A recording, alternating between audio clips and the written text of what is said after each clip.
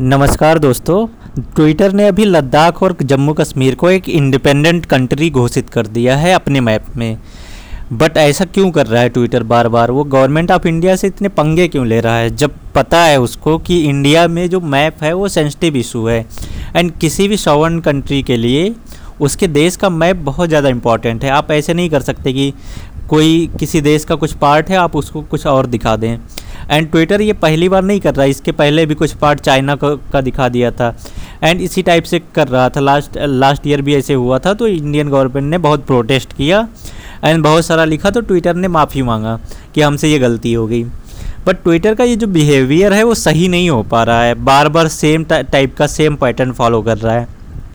तो इससे ये तो सीधे प्रूफ हो रहा है कि ट्विटर से ये जो गलती है अनजाने में नहीं हो रही है। ये अगर कोई गलती बार बार इंसान सेम गलती दोहराए तो इससे ये माना जाता है कि उसका डिसीजन है, कि वो चाह रहा है टाइप का उसका मनसा ही है। एंड ट्विटर का देखा जाए तो अभी इंडियन गवर्नमेंट के साथ बहुत सारा इश्यूज भी चल रहा है। उसने अभी कुछ दिन पहले जम्मू कश्मीर के एलजी का जो है ट्विटर अकाउंट ही सस्पेंड कर दिया था एंड बहुत दिन बाद फिर उसको अनब्लॉक किया। एंड अभी रिसेंट में जो इंडिया के आईटी मिनिस्टर हैं रविशंकर प्रसाद जी, उनका भी अकाउंट एक तरह से लॉक कर दिया था कुछ टाइम के लिए। एंड उसके पहले जो वाइस प्रेसिडेंट है आप इंडिया जो अपने वेंकैया नायडू जी हैं, उनके अकाउंट से भी वेरीफाई का साइन हटा दिया। तो इस टाइप से ट्विटर जो है पंगे ले रहा है, कुछ डेली कुछ ना कुछ, हर महीने कुछ ना कुछ इशू क्रिएट कर रहा है।